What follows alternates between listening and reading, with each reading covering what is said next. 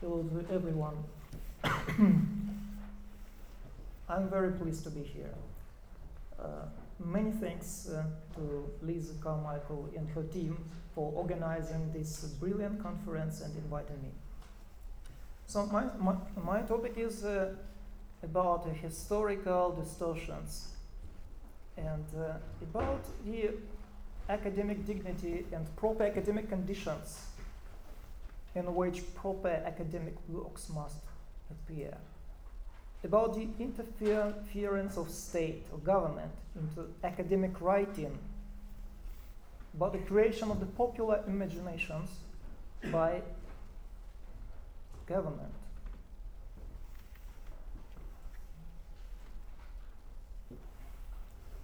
So my focus is a medieval history, because exactly this history was taken by Putin, and not only by him, as the origin story of modern Russia.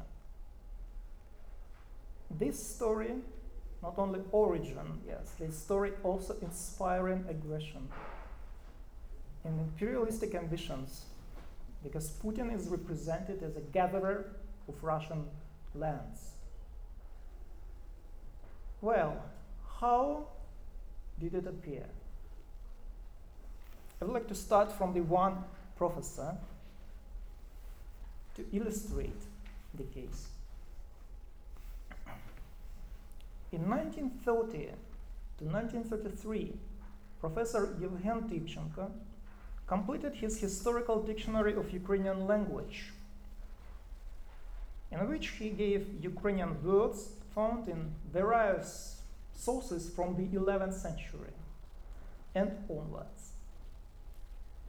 Interestingly, Stalin's government, sorry for my English, it's not my native.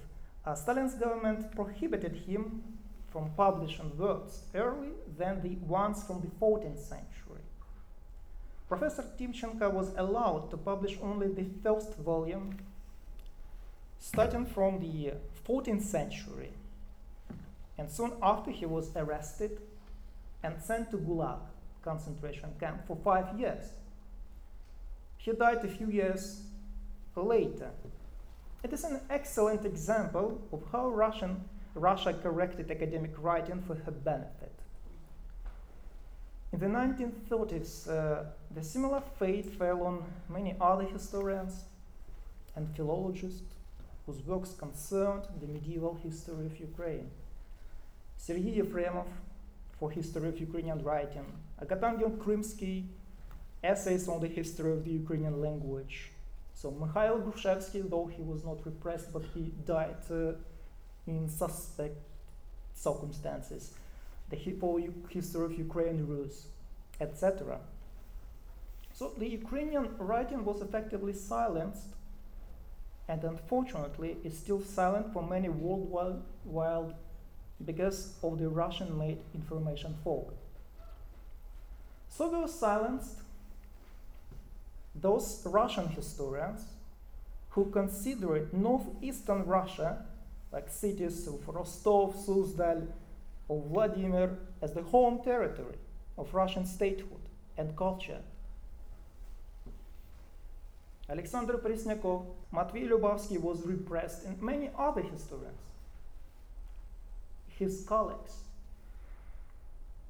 In 1929-1931, two short trials in Ukraine and Russia, the so-called case of the Ukrainian Liberation Fellowship and the academic case, respectively, in Russia, caused the mass imprisonments and executions of decent academicians, including many historians. So it was not good for any historian, and not only, yes, to write in the Soviet line, which was Russian by fact. History was a special priority for the government since it was used to justify the official ideology. To what extent this governmental control went is seen from the words of senior member of the Soviet Academy, Dr. Boris Grekov, which he said in 1953. the ideas expressed by Joseph Stalin in work Marxism and Questions of Language Knowledge, especially about base and superstructure, compel historians to rethink a lot, clarify and revise a lot in their works. Historians of the USSR all must revise the question of feudalism genesis. So in the USSR, all historical institutions were extremely politicized. Many Soviet officials and propagandists came to their positions after graduating from historical faculties. In this Soviet climate, modern Russian historical vision was secured as the only one possible. However, I would not call the Soviet historical school the cradle or the only cradle of the modern Russian vision of history, since the Soviet one was just further development of what had begun in the Russian Empire. So the basics of the historical image of Russia as the most direct descendant of Kyivan Rus was shaped in the 18th and early 19th centuries by historians hired and controlled by Russian crown. So who were the main figures who began to write this kind of narrative?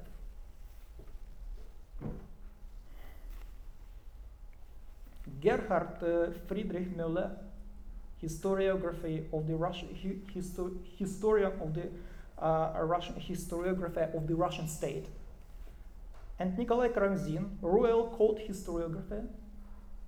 Throughout the 19th century, it was developed further in the Moscow University and academy, which were under control of the government. I mean, of course, if you are in the court near Tsar or Caesar, you want to please him because he hired you,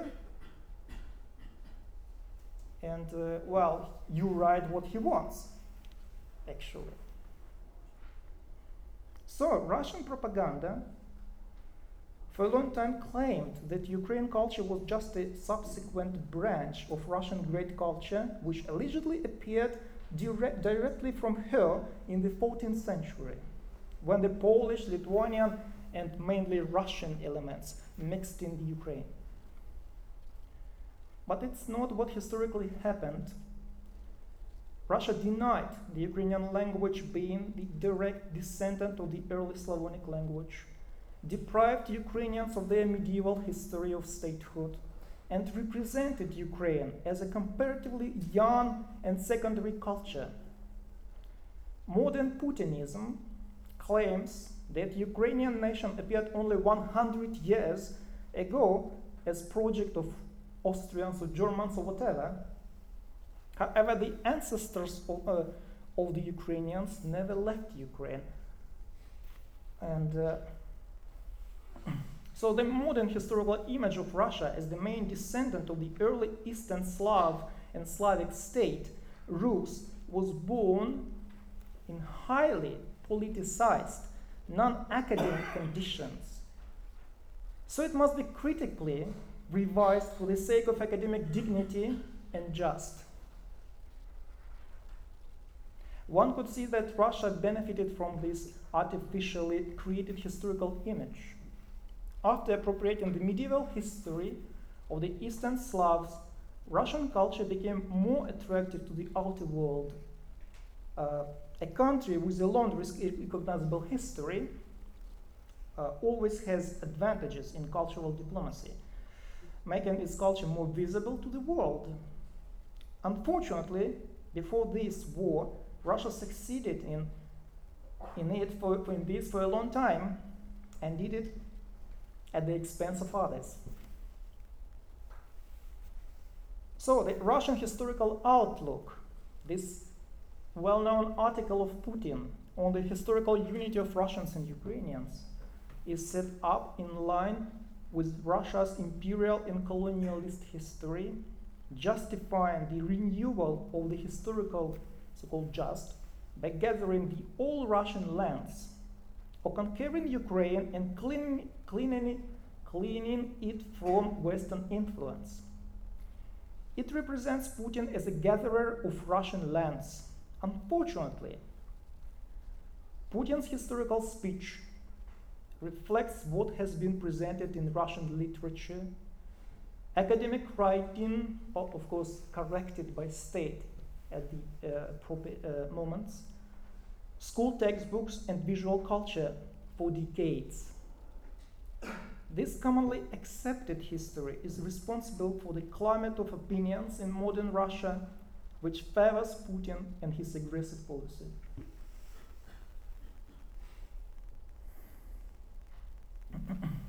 So, at least one of the Slavic cultures originated in Ukraine in the times predating any written tradition in this region. From the Proto-Indo-Europeans who had come here from rivers of Don and Volga or Caucasus and mixed with local cultures existing in Ukraine at Poland since the Stone Age. So there are two main theories of academic writing, each of which includes Ukraine as a homeland of Slavs, and any of them includes Russia. So the homeland was either in Ukraine or more probably in Western Ukraine and Poland, between Oder, Vistula and Dnieper. There are many things proving this, of course, from toponymy to river names to linguistical data, and of course the unbroken evolution of archaeological cultures. All of this, so there is no evidence that Ukrainians once came to their land, as for example Hungarians did once. From the 5th to 7th century of Common Era, the Slavs moved from their homeland in several directions. And in the second half of the first millennium of the Common Era, expanded Slavic communities began to develop their own early state formations, one of which eventually became known as Kyivan Rus, which the Russian official history appropriated in the 18th century. Russian history denies Ukraine its medieval statehood and culture. The Soviets claimed that Ukrainians appeared in the 14th century on the ground of the Kyivan Rus remnants, the state which was Russian by its nature, so the Russian culture was the only direct successor. Well, as Dr. Robert Magoche says in the Russian version of about the Russian version of the history, quote, "The political and cultural traditions of that medieval entity were subsequently carried on most forcefully by the eldest brother, the Russians, first through the Muscovite state, later through the Russian Empire, and most recently by its Soviet successor state. The Putin's propaganda claims that Ukrainian nation appeared only 100 years ago and developed due to the Bolsheviks' Ukrainization policy, when Russian nation has its long 1,000 years history, going back to the medieval Kyivan Rus, where all people from Baltic to Black Sea spoke the same old Russian language, which is mythical too.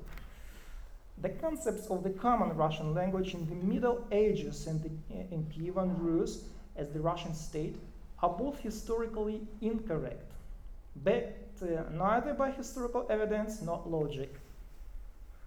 Roughly saying, Russian mythology actually failed early medieval Kyivan Rus with the early modern or late medieval Muscovite culture, appearance, habits, imaginations, language, whatever, and so on.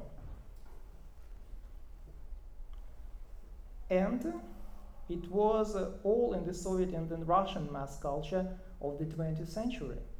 Cinema, pictures, literature, and in historical reconstructions, for example, like it's with the reconstruction of Yaroslav the Wise, who was reconstructed with Russian bird, when there was no evidence at all about such bird he had. Unfortunately, modern Western cinema just adopted this Russian product. For example, the Vikings TV show used Russian places to reconstruct medieval Kiev. Well,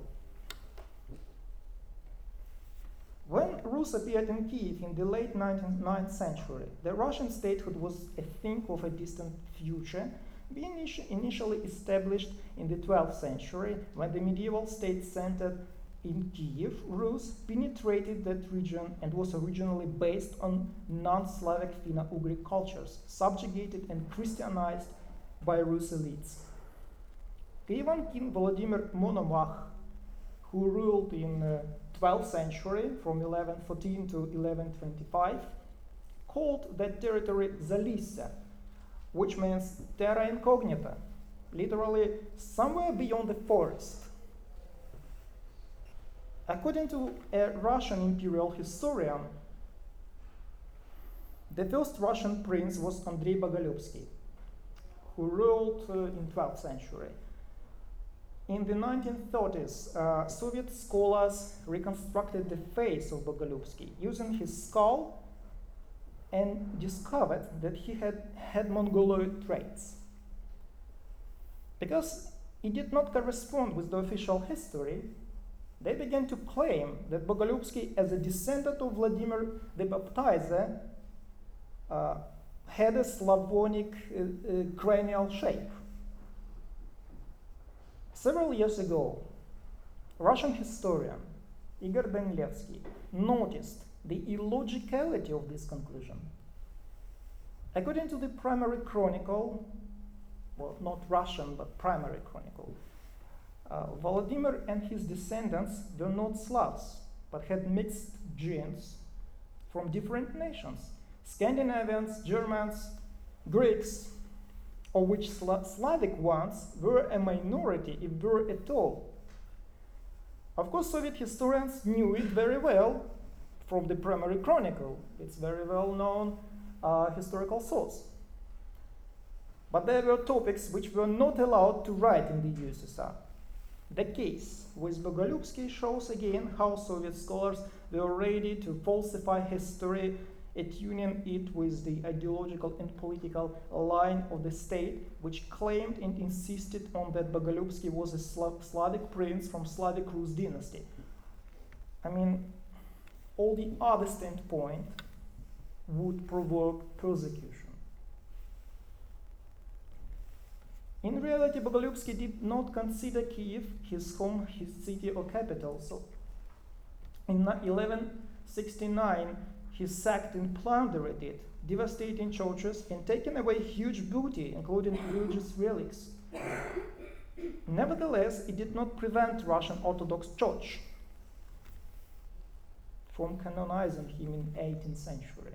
Well, it lifts another problem about the canonization of the saints. So in some situations, some people could not be canonized because of some government. So the Russian history must have had a radically different historical narrative with another starting point. So another question. What was the original language of the early Slavs? Soviet and Russian propagandists say the Proto-Russian and then Old Russian spoken only by ancestors of Russians, Ukrainians and Belarusians, which is existed. That is tricky and wrong.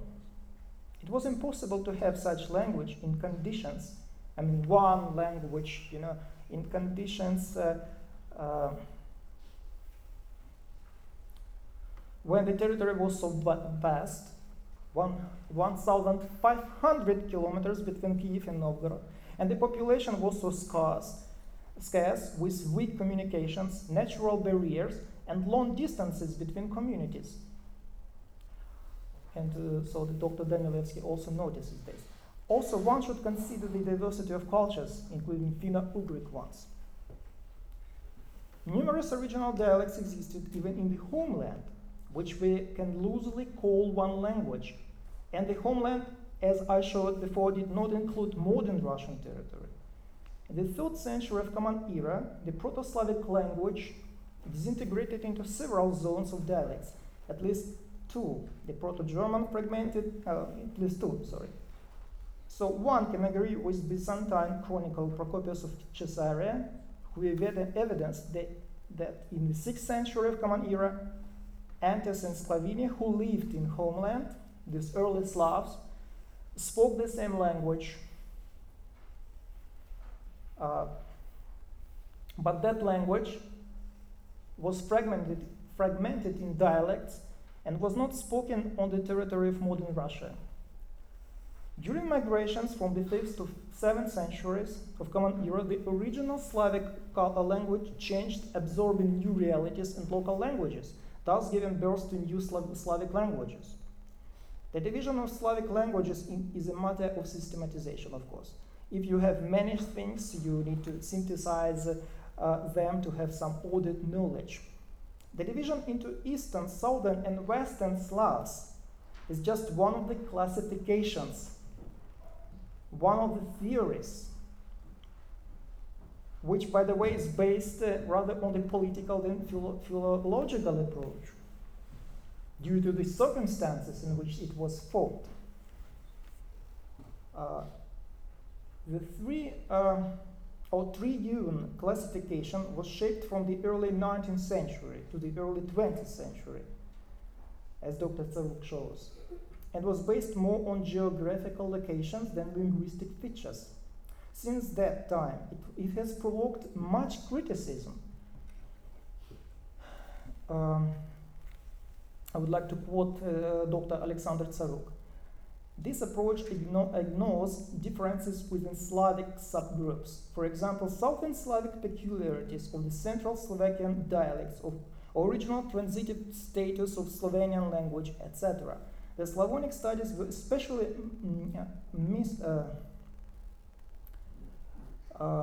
misled by the identification of the Eastern Slavic language group.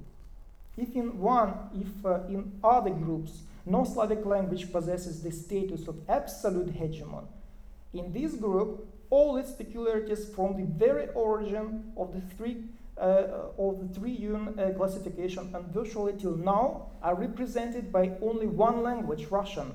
The main factor is political. What has led to the wrong interpretation? Superficial understanding of the grammatical system of the Russian language is enough for understanding peculiarities of all Eastern Slavic languages. Well,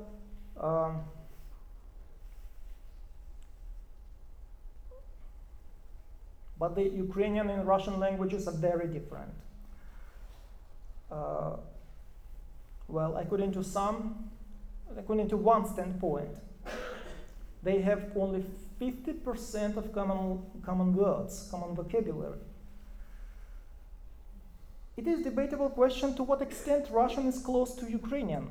The factor of the Church Slavonic language reveals a certain distance between them. In the 9th century of Common Era, Cyril and Methodius invented the written language based on one of the conservative dialects of Old Bulgarian language. So it's called a Slavonic, Church Slavonic, because it was used only in church and religious literature.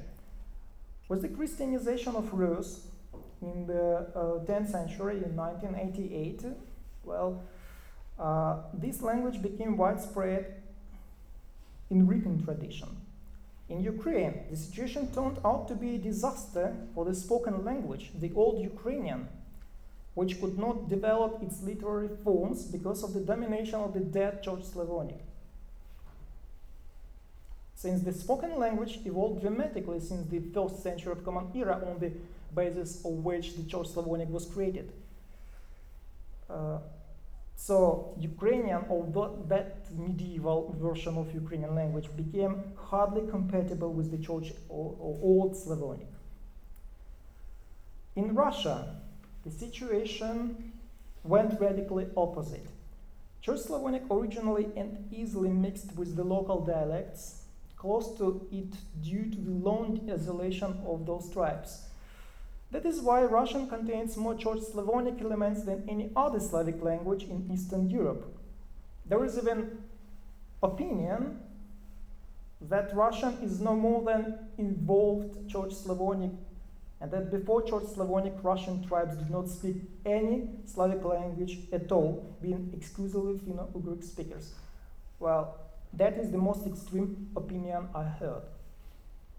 In any case, due to the phonetical and lexical impact of Church Slavonic as one of the factors, and maybe the strongest one, Russian and Ukrainian spoken languages became so different in the late 17th century that in the late 17th century both nations used interpreters to understand each other, and even now, after centuries of Russification, the Russians hardly understand or don't understand at all Ukrainian language, unless those Russians have Ukrainian relatives or lived in Ukraine for some period. Thank you for your attention.